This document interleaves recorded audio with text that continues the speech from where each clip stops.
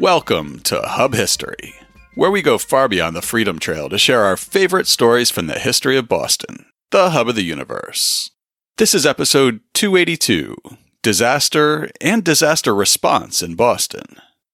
Hi, I'm Jake. This week, I want to talk about Boston's worst disaster and Boston's best disaster response. I have back-to-back trips coming up, with just 2 days since I posted our last episode about PT 109 to get our next episode together. So I'm going to end up sharing 2 classic stories from Boston history. First, I'm going to share the story of the Coconut Grove Fire. In November 1942, Boston was on a wartime footing, business was booming, and the streets were packed with soldiers and sailors on their way to fronts around the world. On the Saturday after Thanksgiving, a terrible fire broke out in the popular Coconut Grove nightclub. In the moments that followed, 492 people were killed, making it Boston's most deadly disaster. After that, we're going to go back to December 1917, when another world war raged in Europe. When confusing reports of a disaster to the north reached Boston, the city sprang into action, loading a special train with doctors, nurses, and medical supplies. After the most massive explosion before the advent of the atom bomb, Boston rushed relief to the town of Halifax. And in return, they send us a Christmas tree each year. But before I share those stories of disaster, I want to talk about the reason that I have disasters on the brain. These terrible wildfires in Maui.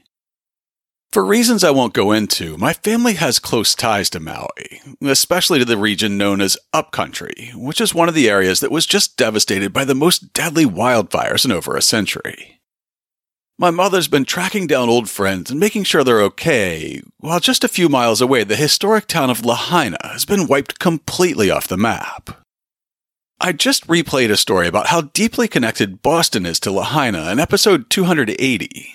But if you want to hear that story on its own, you can go back to episode 220 to learn how the ancient royal dynasty of Maui had its seat in Lahaina, how King Kamehameha I moved his royal court to Lahaina after conquering Maui, and how whalers, merchants, and congregational missionaries from Boston gathered there during the colonial era.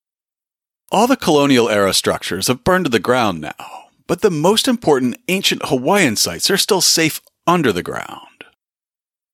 Before anyone decides how to rebuild, however, there are thousands of families in need of help.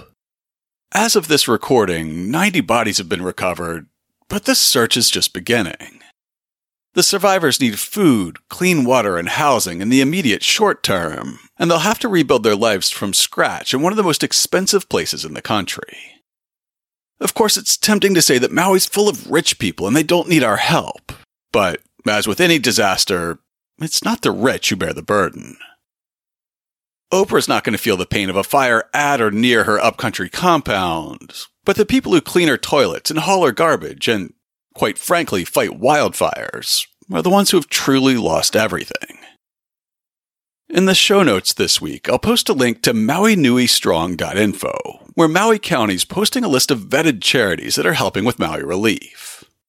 I'd recommend starting with the Maui Food Bank to get help to families in immediate need, or the Maui Humane Society, who are reuniting lost pets with their families, feeding homeless animals, and providing veterinary care to both pets and livestock.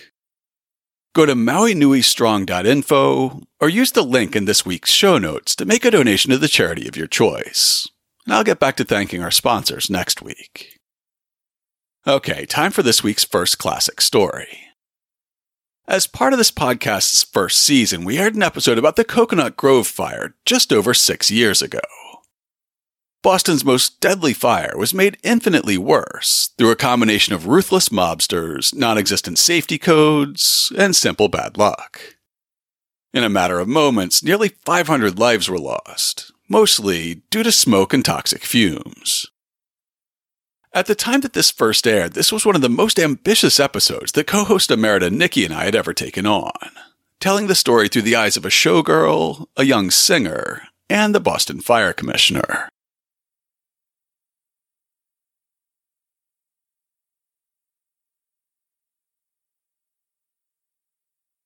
In November of 1942, Boston was a city on wartime footing. The Boston Harbor Islands bristled with artillery, and the harbor itself was filled with underwater mines and submarine nets. Germany had declared war on the U.S. a year earlier, just days after the Japanese attack on Pearl Harbor. Throughout the summer and fall of 1942, German U-boats dominated the waters off Massachusetts, sinking over 500 ships.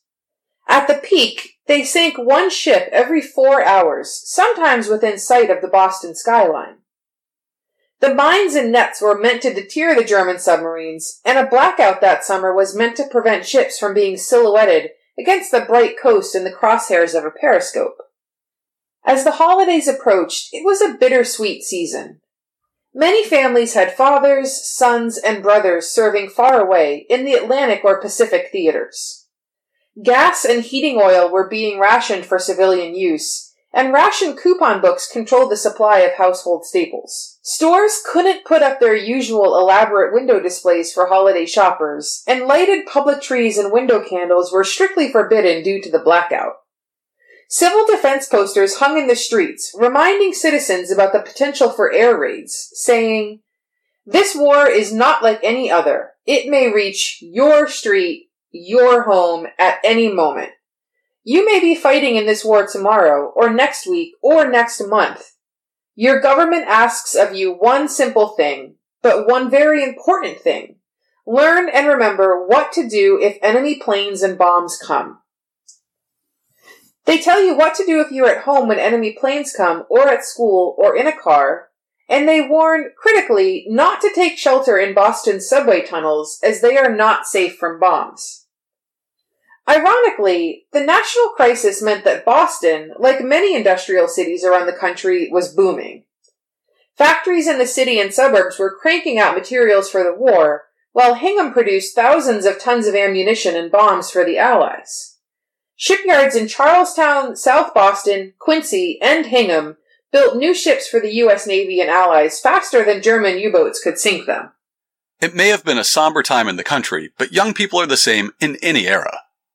The city was full of young sailors and soldiers, as well as factory workers, including young women who now had their own independent incomes to spend. They were looking for drinking, dancing, and a brief escape from the grim reality of wartime. They could find that escape in Boston's nightclubs, many of which were located in Roxbury and the South End. You had the Savoy Café, the Hi-Hat, the Roseland Ballroom, where a young Malcolm X worked shining shoes, the Cotton Club, and, of course, the Coconut Grove. As one article described it, in the early 40s, the Coconut Grove was the brightest star in the firmament of Boston nightclubs. The Grove was located in a former factory and parking garage between Broadway, Piedmont, and Tremont Streets, near the Theater District and just steps from Park Square. The club had been opened in 1927 by two local big band leaders, Mickey Alpert and Jacques Renard. They weren't able to make it profitable, and soon Charles King Solomon, leader of Boston's Jewish organized crime syndicate, stepped in to provide financing. He took over ownership of the club in 1931, and it was soon profitable. On paper, at least.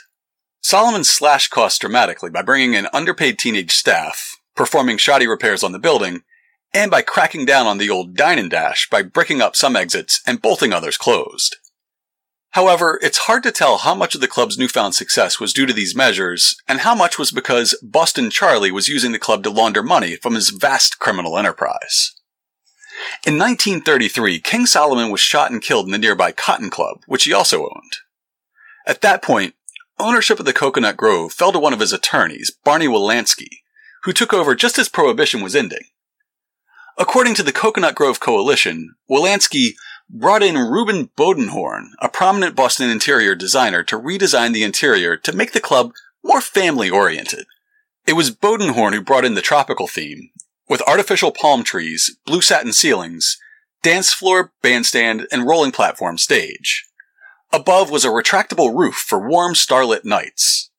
Island-themed decorations installed in the Melody Lounge, the Caricature Bar, and the main dining room included blue satin cloth applied to the ceilings and walls, with airspace between the cloth and wooden furring underneath. The trunks of artificial palm trees were wrapped with loose vegetable fiber, and the palm branches reached nearly to the ceiling.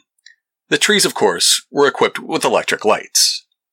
A Boston Globe retrospective describes what an arriving clubgoer would have seen in November of 1942. Passing through revolving doors of the main entrance on Piedmont Street, one came into a beautiful foyer with deep plush carpeting. Beyond this, and to the right, was the swank main dining room with its 7 large, realistically exotic, artificial palm trees flanking the dance floor. Facing the dining room was the spacious caricature bar, boasting the longest counter in Boston.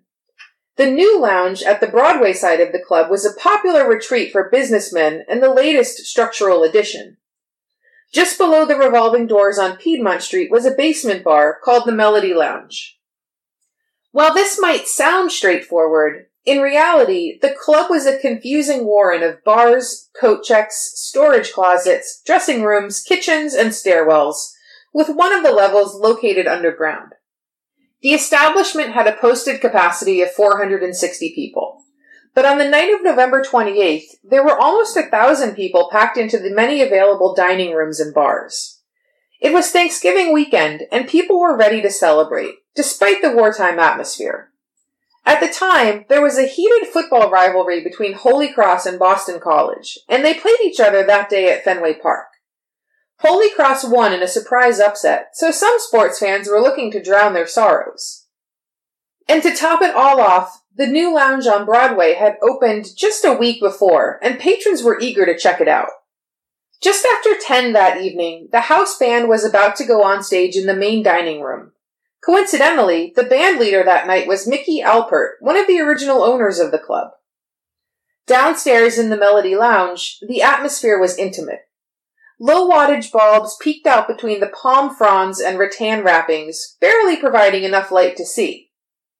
A young woman named Gorizia Goodell, who went by the stage name Goody, was playing piano and crooning the hits of the day from a rotating stage. In her handwritten memories of that evening, she would say, "As the stage revolved, I looked at my watch, 10:15 p.m.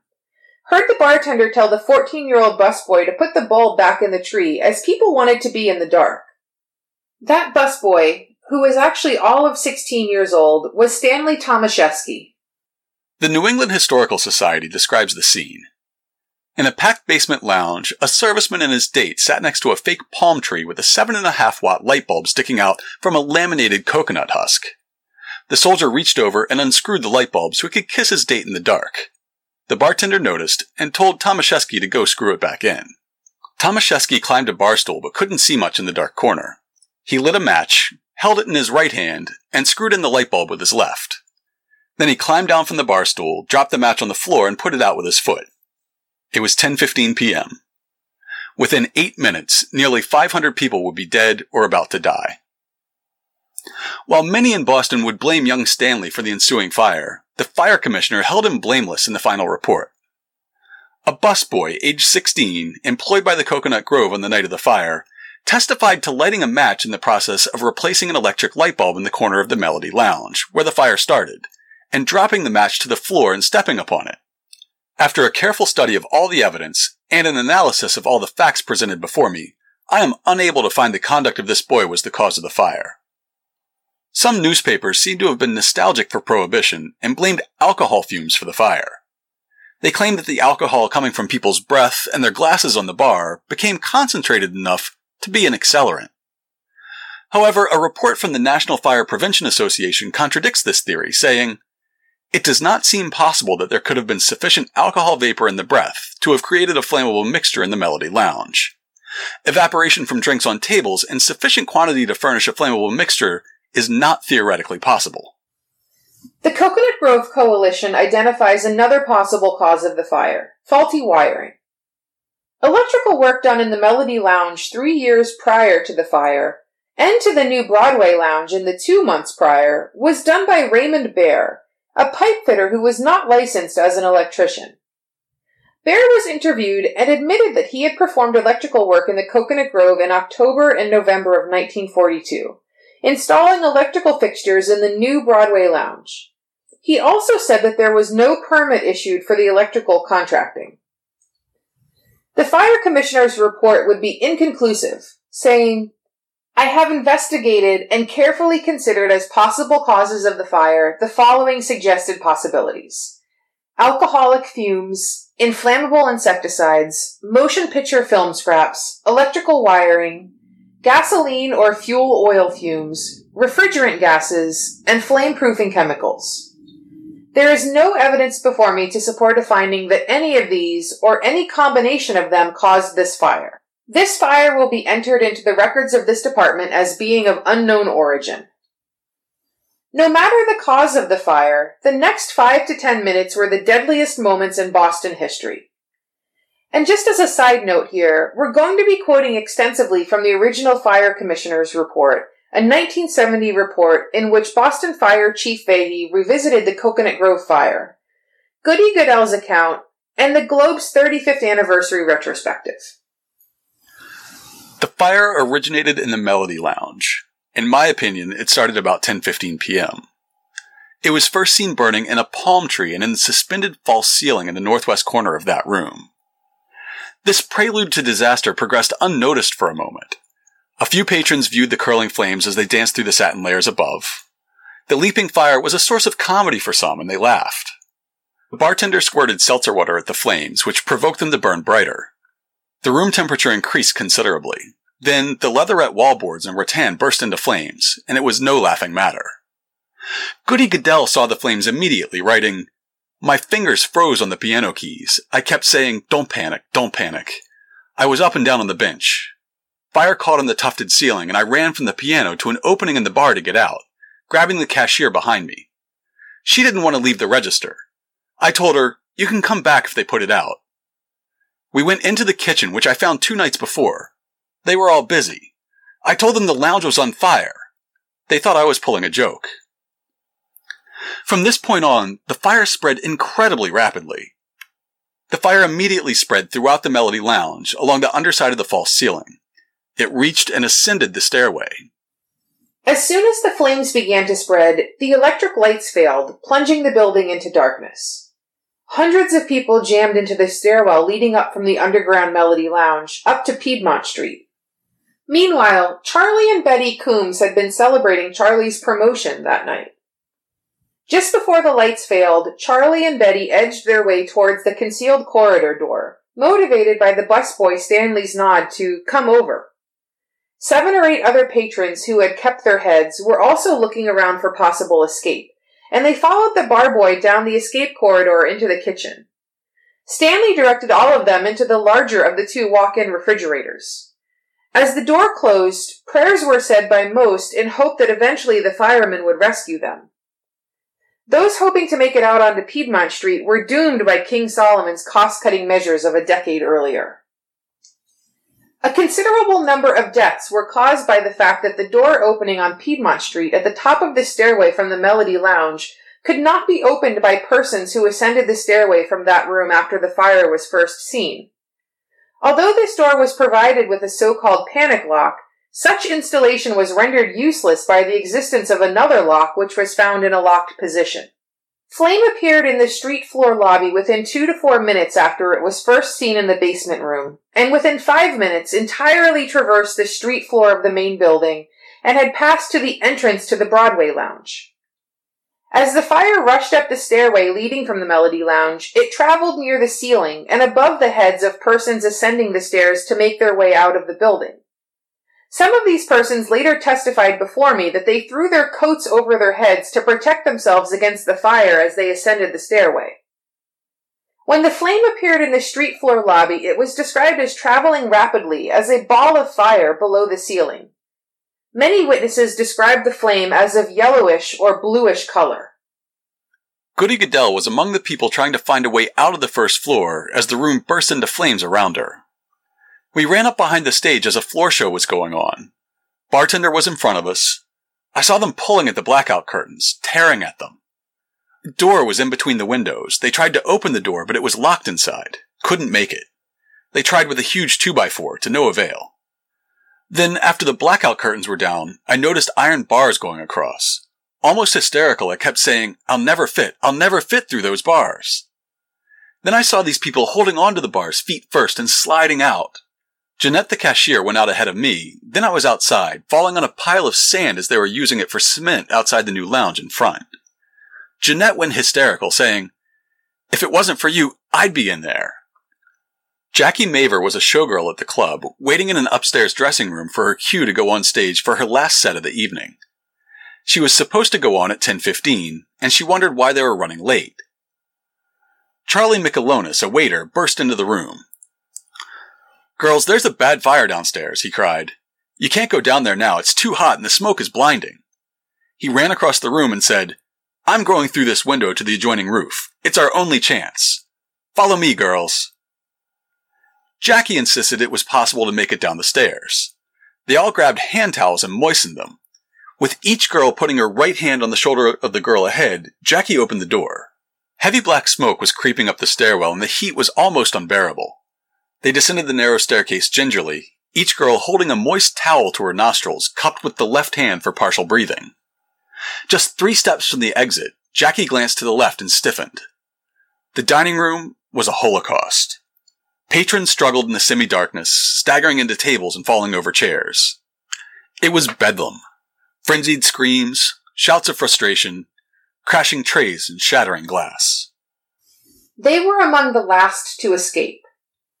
Exits from the foyer were through the revolving door to the street, through the office coat rooms to the street, and this was obstructed by a coat rack and a lock, through the door to the street at the end of the corridor, previously mentioned as being locked, and through the other end of the lobby into the main dining room.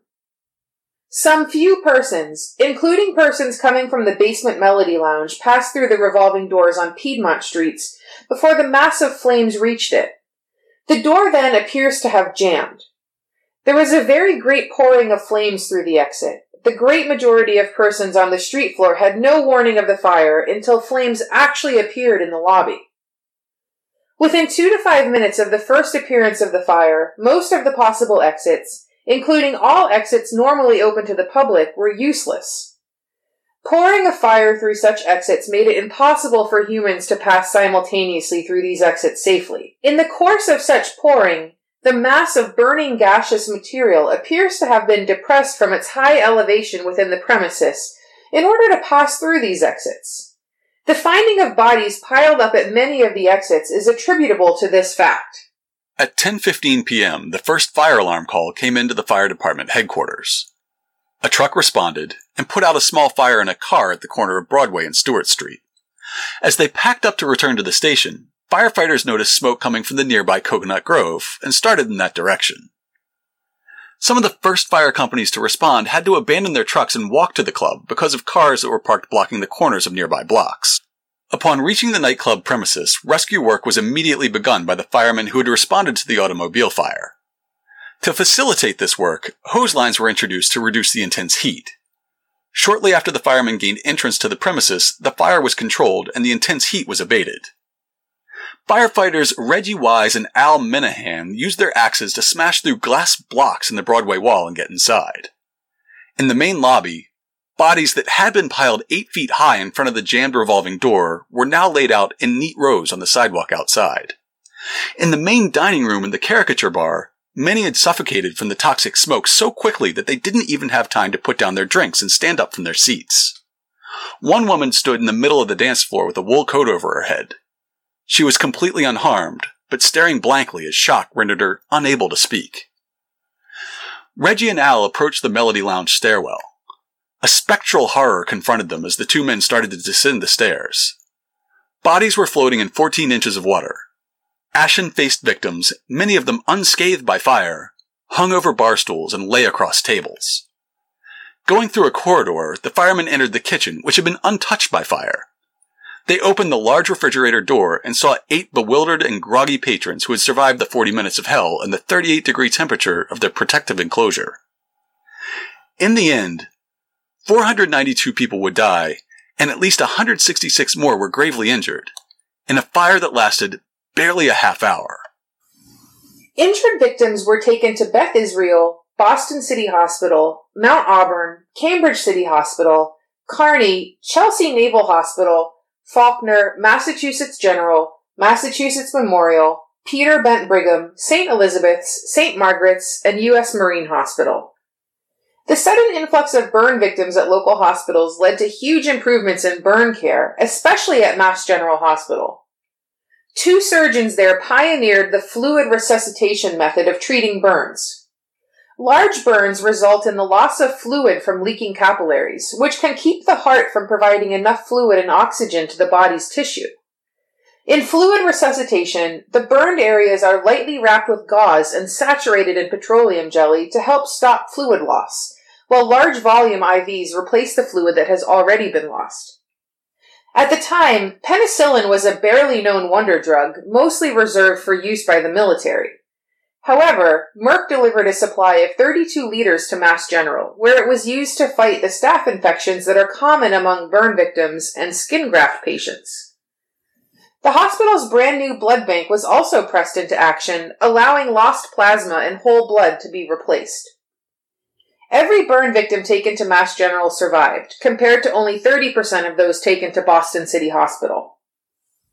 Less than 2 weeks before the Coconut Grove fire, 6 Boston firefighters had been killed fighting a fire at Luongo's restaurant in East Boston's Maverick Square, where the building they were working in collapsed.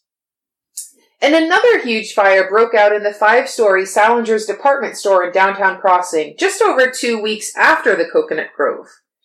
600 firefighters and a contingent of Coast Guardsmen fought the fire for 10 hours. 65 people were hospitalized, but nobody died.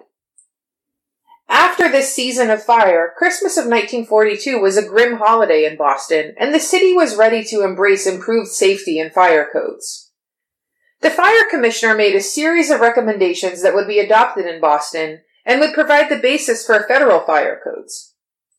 Automatic sprinklers were required in any restaurant, nightclub, or place of entertainment. Basements were prohibited as places of assembly unless they had at least 2 direct fire exits with approved fire doors. Emergency exits were required to have panic locks, now known as crash bars, and no other locks. And all fire exits were required to have illuminated exit signs. On December 1st, 1942, the city of Boston closed 52 restaurants and nightclubs until their fire protection systems were inspected. Some clubs were able to reopen by December 5th. Others stayed closed for weeks or more, making renovations to meet the new safety standards. The legendary South End jazz club, the Savoy Café, would stay closed until July 8th of the next year, finally reopening in a new, larger location that conformed to the city's fire code. Some venues never recovered. Steinert Hall was a stunning auditorium built in 1896. It had ornate plaster, Corinthian columns, and impeccable acoustics. Unfortunately, it was constructed some 40 feet underground, under the Steinert Piano Company's headquarters on Boylston Street, across from Boston Common. It has sat empty and slowly crumbling since the city shut it down on December 1st, 1942. Club owner Barney Wilansky was convicted of multiple counts of willful manslaughter for the locked exit doors and other safety violations. He was sentenced to 12 to 15 years in prison and released after serving 4. Busboy Stanley Tomaszewski endured death threats, insults, and ostracization for most of his life. He graduated from Boston College and worked for the federal government until he retired. By all accounts, he was a good and decent man. He often visited the graves of those who had died in the fire, but told reporters, "I don't have a sense of guilt because it wasn't my fault. If I felt guilty, I wouldn't be talking to you. My name would not be on the doorbell and in the telephone book. I never backed away." He died in 1994. Today, urban renewal has altered the street grid around the site of the Coconut Grove, and much of the site is occupied by the Revere Hotel. In 1993, 51 years later, a small bronze plaque was placed in the sidewalk on Piedmont Street near the site of the jammed revolving door that claimed so many lives. It bears a floor plan of the club with the inscription, "The Coconut Grove, erected by the Bay Village Neighborhood Association, 1993, in memory of the more than 490 people who died in the Coconut Grove fire on November 28, 1942. As a result of that terrible tragedy, major changes were made in the fire codes and improvements in the treatment of burn victims, not only in Boston, but across the nation. Phoenix out of the ashes. In 2014, the plaque was removed while condos were built on Piedmont Street, and in 2016 it was replaced, but it was moved down the block to a point that was a parking lot in 1942, to be farther away from the entrance to the condos. Owners said, We now occupy these homes with our families as part of the Bay Village neighborhood and would like to enjoy our homes in peace without tragic memories, hanging wreaths at our doors, or tourists peeking into our houses. Unfortunately, the most deadly single event in Boston history is memorialized by an 18-inch plaque in front of a former parking lot. Next up is a story that I hope will provide inspiration to donate a small amount toward Maui relief. Back in episode 57, Nikki and I described a terrible tragedy.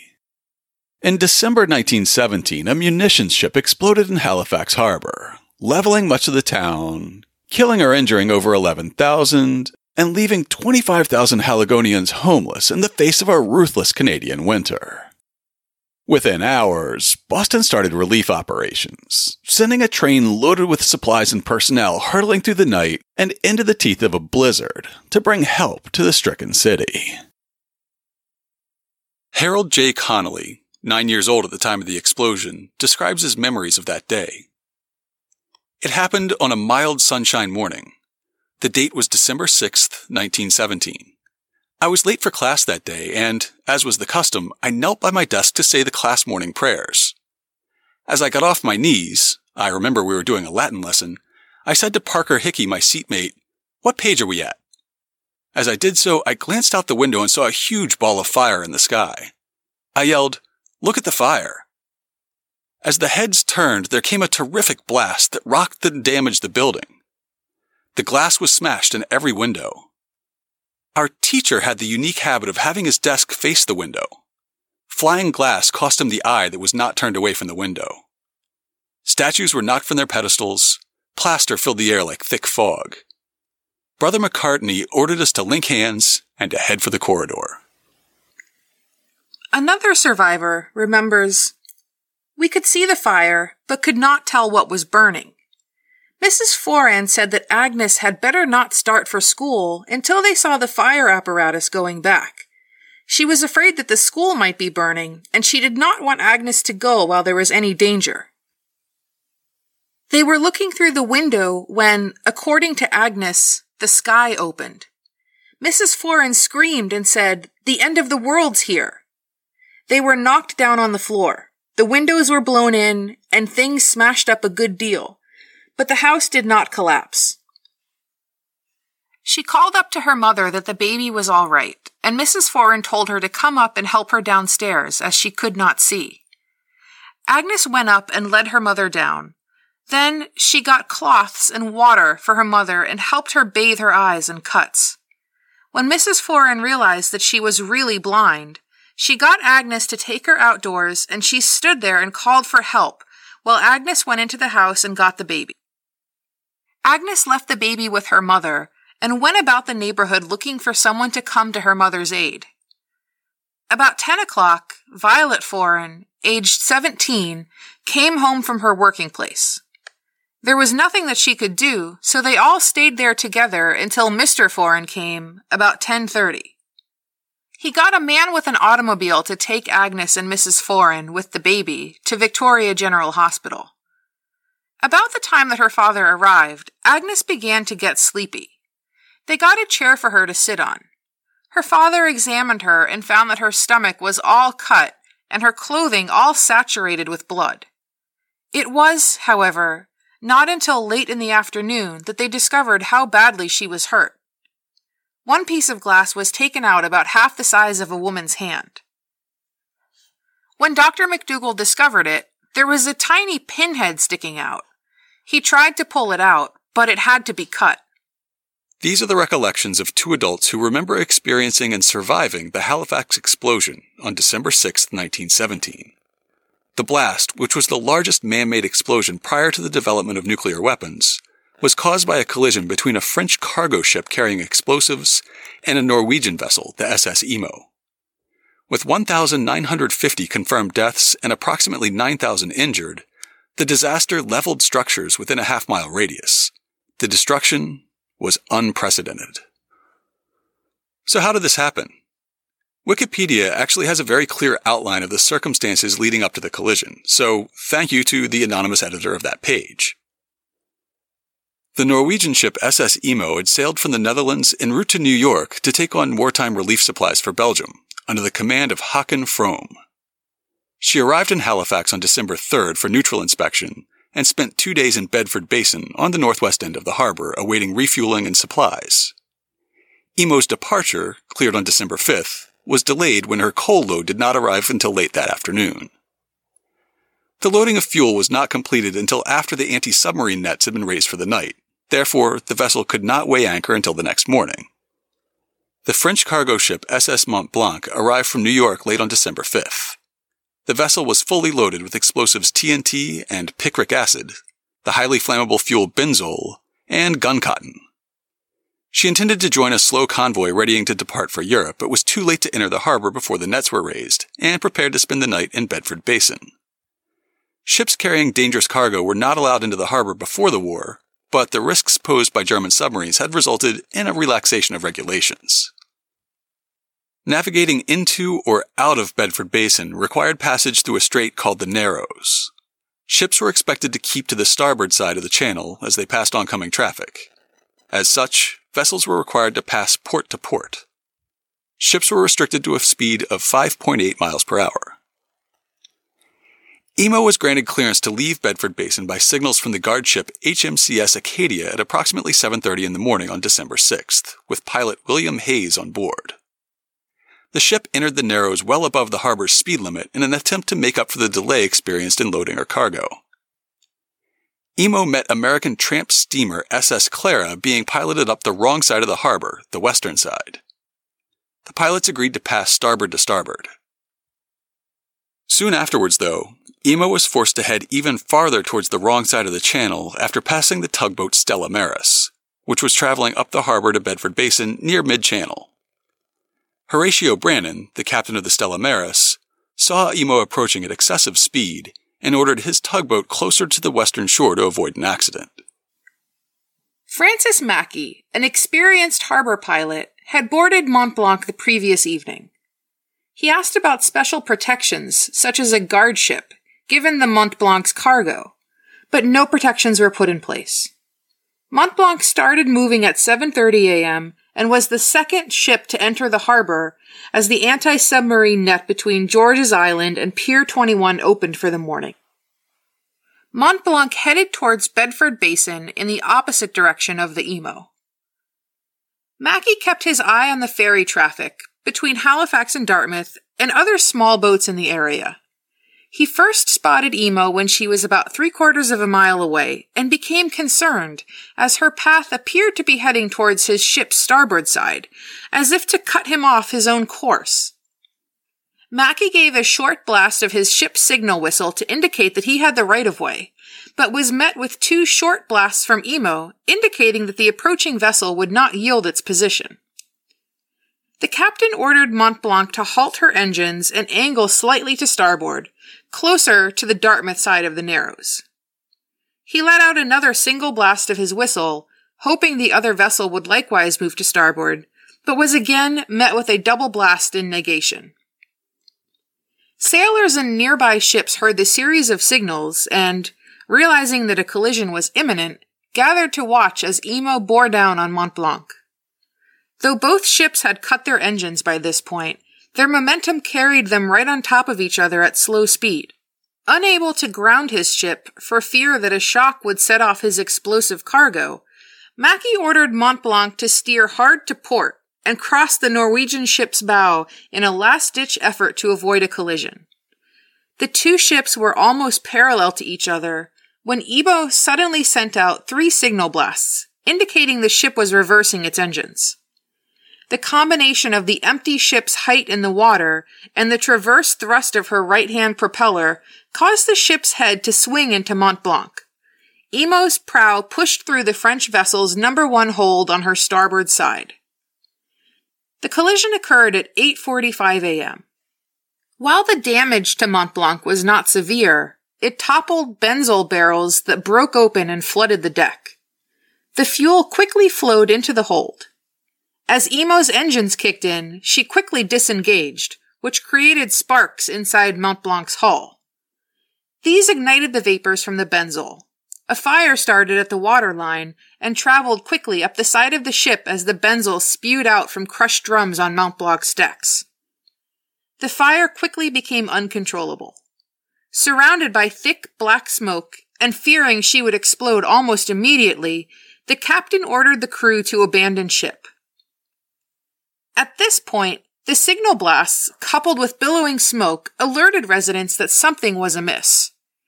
Citizens gathered on the street or stood at the windows of their homes or businesses to watch the spectacular fire.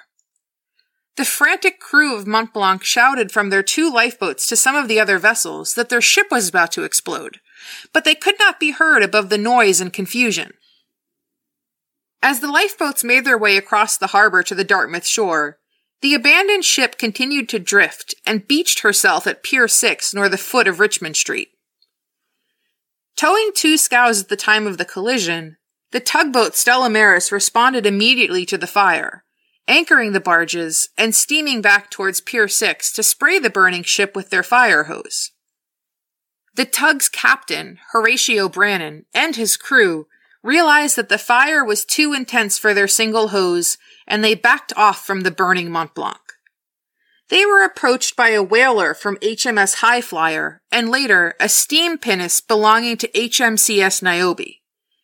Captain Brannan and Albert Matheson of Niobe agreed to secure a line to the French ship's stern so as to pull it away from the pier to avoid setting it on fire. The 5-inch hawser initially produced was deemed too small, and orders for a 10-inch hawser came down. It was at this point that the blast occurred.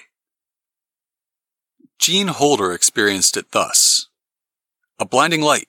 Crash. Bang. Rumble, rumble. Oh, a thunderstorm? It's worse than that. That big cloud up there frothing at the edges must mean it's the end of the world. Such were the thoughts of a 6-year-old when the Mont Blanc exploded. It was the end of the world for hundreds and hundreds of Haligonians. At 9:04 a.m., the out-of-control fire on board Mont Blanc finally set off her highly explosive cargo. The ship was completely blown apart, and a powerful blast wave radiated away from the explosion at more than 3,300 feet per second. Temperatures of 9,000 degrees Fahrenheit and pressures of thousands of atmospheres accompanied the moment of detonation at the center of the explosion. White-hot shards of iron fell down upon Halifax and Dartmouth. Mont Blanc's forward 90mm gun, its barrel melted away, landed approximately 3.5 miles north of the explosion site, while the shank of her anchor, weighing half a ton, landed 2 miles south. A cloud of white smoke rose to over 11,800 feet. The shockwave was felt 130 miles away at Cape Breton Island. An area of over 400 acres, larger than Boston's Back Bay, was completely destroyed by the explosion, and the harbor floor itself was momentarily exposed by the volume of water that vaporized. Water rushing back in to fill the void formed a 60-foot tsunami that then slammed into Halifax. Over 1,600 people were killed almost instantly, and 9,000 were injured, more than 300 of whom later died. For a town of 47,000, that was 23% of the population killed or injured. An equivalent tragedy in Boston today would impact about 153,000 people. Every building within a 1.6-mile radius, over 12,000 in total, was destroyed or badly damaged. Hundreds of people who had been watching the fire from their homes were blinded when the blast wave shattered the windows in front of them.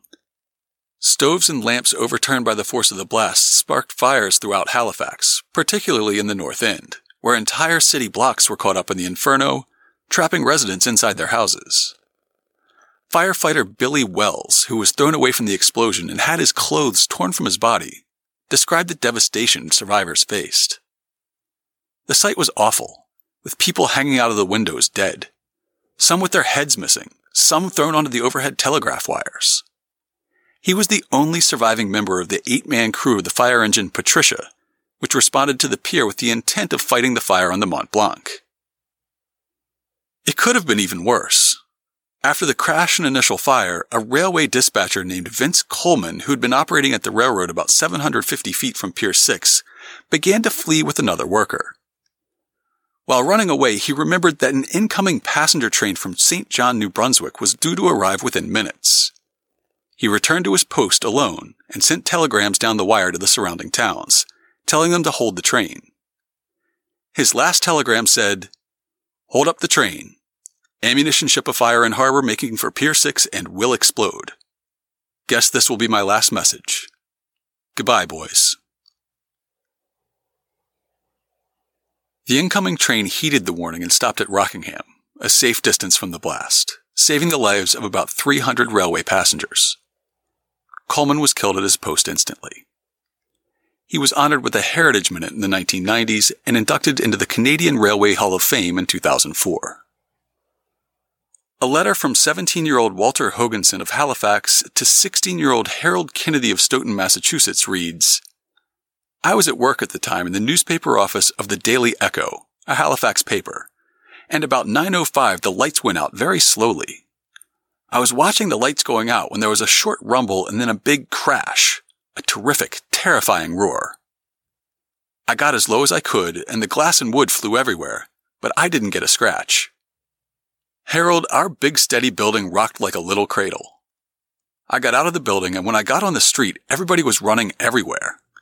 People with scratches, cuts, and bruises were yelling, 'The dirty Huns! They're here at last!' and many other things, thinking it was an air raid. While getting clear of this, my first thoughts were of home. Getting home, I found everybody all right. That night, a wild storm howled, snow, sleet, and wind. I was expecting our chimney to fall at any moment, but it lasted out all right. The next day, the work of relief started, and thank God the noble state of Massachusetts stood the same as ever, ready to help us. I tell you, I don't know what we would have done without the Americans, because we were left powerless by the explosion." Survivors immediately sprang into action, pulling the victims from the rubble. Policemen, firefighters, and military personnel soon began to lead the efforts, and anyone with a working vehicle was called upon to volunteer.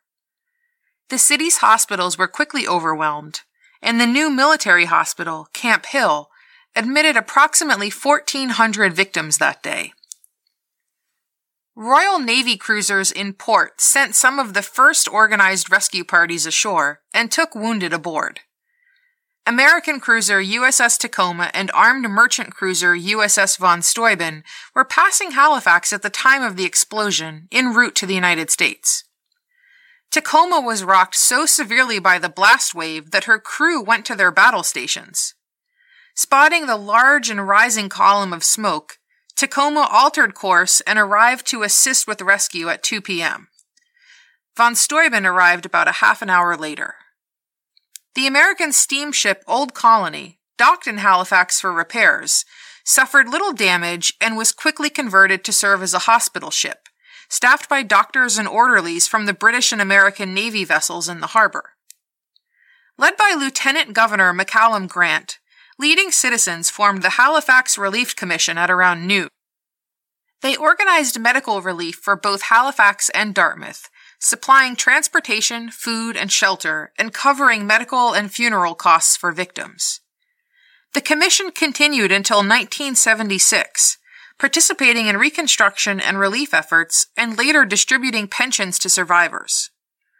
Rescue trains were dispatched from across Atlantic Canada, as well as the northeastern United States. The first arrived by noon, carrying medical personnel and supplies. Fortunately, Coleman's telegrams, and those sent immediately after the blast, alerted other cities to the disaster. Within just minutes of the explosion, a Boston banker received the following telegram on a private telegraph line. Organize a relief train and send word to Wolfville and Windsor, towns that were near Halifax, to round up all doctors, nurses, and Red Cross supplies possible to obtain. No time to explain details, but list of casualties is enormous. John U. Bacon, author of The Great Halifax Explosion, describes the action taken in Boston in those first hours. Within 2 hours of getting in the news about the explosion, 100 city leaders put together a committee, the Massachusetts Halifax Relief Committee, and they sent 2 trains, 2 ships, 100 doctors, 300 nurses, $1 million worth of supplies, cars with gas and chauffeurs, enough to run several temporary hospitals. However, traversing the 400 miles from Boston to Halifax proved challenging. The report of the Halifax Relief Expedition to Massachusetts Governor Samuel McCall describes the efforts of one relief train to make its way through a severe blizzard. The first news of the disaster was received at the State House at about 11 a.m. on December 6th. Immediately, you sent a telegram to the Mayor of Halifax offering the unlimited assistance of the Commonwealth, and called a meeting of the Massachusetts Public Safety Committee, composed of 100 men representing all parts of the state, for 2:30 that afternoon to take action relative to handling the relief work. Although short notice was given, the meeting was largely attended.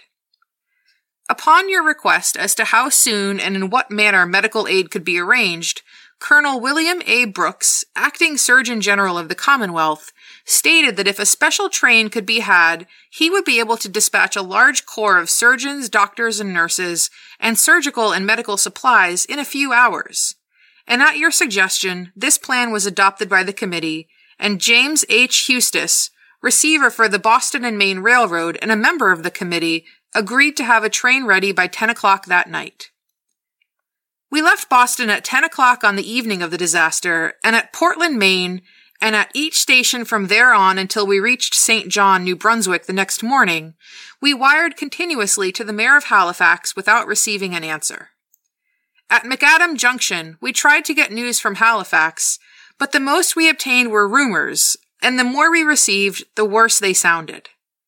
After consulting with Major Giddings, I called a meeting of the doctors and nurses and Red Cross workers and requested that they take an inventory of the supplies to learn if there was anything else they might need in such an emergency as I believed existed in Halifax, although we knew nothing definite.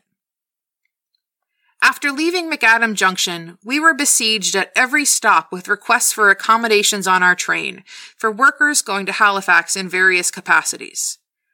I instructed those in charge of the train to fill every available space, giving doctors and nurses the preference. Upon our arrival at St. John, I instructed Captains Hyde and Lapham of the Quartermaster's Department to secure additional drugs and supplies. They commandeered the services of King Kelly Esquire, a prominent lawyer of the city of St. John, who was waiting at the depot to go to Halifax as a member of the St. John unit. With his assistance, we obtained large quantities of all kinds of medical supplies. At St. John, we encountered a heavy snowstorm, one of the severest of the winter, accompanied by a gale of terrible velocity. The snow was piling up and progress was difficult. We lost considerable time between St. John and Moncton. At this point, to ensure getting through to Halifax, a large freight engine was attached to the train. Beyond Truro and Moncton, the storm increased and was a veritable blizzard. We were also delayed several hours while our engine, which had broken down, was repaired. The climax was reached when we came up Folly Mountain, and the conductor in charge, C.H. Truman, accompanied by C.K. Howard, General Agent, Canadian Government Railways, stated that, as an enormous snowdrift lay across the track, it was impossible to proceed further. I then showed them the telegram from the official of the railroad, in which orders were given for the right-of-way to the special train. I picture these grizzled railroadmen considering the storm, the drifts, and the Americans with this telegram. They were proud Canadians, and while they didn't know exactly what had happened in Halifax, they had enough fragmentary information from the telegraph lines to know it was bad. They threw all caution to the wind, ignored safety precautions and railroad regulations. Working all night, they used a train as a snowplow and good old-fashioned elbow grease to open the tracks. The train would get through. I pleaded with them to do everything in their power known to railroadmen to clear the track. Under general conditions, no attempt would have been made to keep the train moving, but the need was tremendously urgent. The men realizing this, and knowing that every moment was precious, worked like Trojans. Within an hour, by hard shoveling, the use of steam and ramming, and amid great cheers from all on board, we went through the drift, which extended higher than the door of the baggage car. We succeeded in reaching Truro and found another engine and crew waiting for the final haul to Halifax. The train finally arrived in Halifax that morning, met with city officials, and the crew got to work setting up a hospital. By 6 o'clock that night, we had installed an operating room and had fitted up wards with 100 beds and medical supplies taken from our relief train. On account of the urgency of the situation, we received about 60 patients at 9 o'clock that night, and by noon the next day after our arrival, the fully equipped American Bellevue Hospital, flying the American flag, was caring for 100 patients and in full running order. This hospital received the worst cases from the different hospitals, which had become so overcrowded that proper attention could not be given to them. As the hospitals became overwhelmed, many injured victims waited at home. Some had chosen to yield their place to the more gravely injured. Others didn't realize how badly they were hurt due to the initial shock and then the hardship of surviving a snowstorm in a destroyed city. Within days, teams of Massachusetts doctors started a house-to-house canvass of the injured. 6-year-old Jean Holder, whose account we read earlier, which began with a crash bang, described her mother's treatment. A few days after the explosion, Mother answered a knock at the door to find a lady and 2 gentlemen there. One of the gentlemen introduced themselves as a nurse and 2 doctors from Massachusetts. He said that all the hospitals and clinics were well staffed and that they were now making a house-to-house canvass looking for people who were injured and didn't know it. He asked permission to come in and examine us. They pronounced us well and uninjured. Having examined us, the doctor turned to Mother. "What about yourself?" "Oh, I'm all right." "Then why is your head wrapped up like that?" Mother felt her head and remarked, "Oh, gracious. I was dressing one of the children when the explosion occurred and blood trickled down my neck, so I grabbed a nightdress and tied it around my head. I didn't realize it was still there." Examination revealed that her ear had been almost completely torn off. Her face had been paralyzed and was twisted out of shape. The doctors knew to look at her that she had been injured. On the day of the explosion, Granddad had asked Dad, "Where's Gertie? Who's that crazy-looking woman with the children?" He hadn't recognized her. The doctor asked Mother if she would like him to sew the ear back in place, or would she prefer to go to her own doctor. She said for them to do it, but first she would like to get a neighbor to come in and keep an eye on us in case she fainted. The neighbor came. Mother didn't faint. No anesthetic was necessary as the paralysis prevented any feeling in that part of her head. She was advised to go to her own doctor or a clinic after a few days. In episode 39, we discussed the ways in which the Coconut Grove fire improved the way hospitals treat burn injuries. Similarly, the treatment of eye injuries was significantly advanced as a result of the Halifax explosion. Dr. George H. Cox, an eye, ear, nose, and throat specialist from New Glasgow, a town 62 miles away, joined the early relief effort. An article from the U.S. National Library of Medicine details his experience. Cox walked from the train to the Camp Hill Hospital, a private veterans hospital with 250 beds, and found over 1,500 men, women, and children lining the corridors. He first worked at a kitchen table setting bones and repairing wounds, but quickly realized that the large number of eye cases required his expertise. Among the local physicians who responded immediately were 4 other EE&T specialists: E.A. Kirkpatrick, E.A. Mathers, A.E. Duell, and A.R. Cunningham. With the assistance of a sergeant, a nursing sister, and an anesthetist, Cox started operating and did not stop for several days. Pieces of glass were driven clear through the eyeball, he wrote, and one found it was necessary to feel about in the orbital tissue before dressing the case. Cox found pieces of glass as large as a square inch embedded into the orbit. Eyelids were cut into literal fringes, and in addition to removal of the eyeball, one often had to hunt to find any material to reconstruct a set of lids. In many cases, the eyes were completely destroyed. Cox went along the rows of patients examining eyes and marking those who required operations. He then placed linen tags on his patients listing their name, address, injury, treatment, and future needs. On the 5th day, the train from Montreal arrived with Captain T.F. Tuck, an EE&T specialist with the Canadian Army Medical Corps. Tuck found Cox in the small back room at the Camp Hill Hospital operating by the light of a single bulb. Cox had performed so many operations that his instruments would no longer cut. While the injured were being treated, Halifax also had to make arrangements for the dead. A mortuary committee chaired by Alderman R.B. Caldwell was quickly formed at Halifax City Hall on the morning of the disaster. a company of the Royal Canadian Engineers repaired and converted the basement of a school to serve as a morgue, and classrooms to serve as offices for the Halifax coroner. Coroner Arthur S. Barnstead took over from Caldwell as the morgue went into operation and implemented a system to carefully number and describe bodies.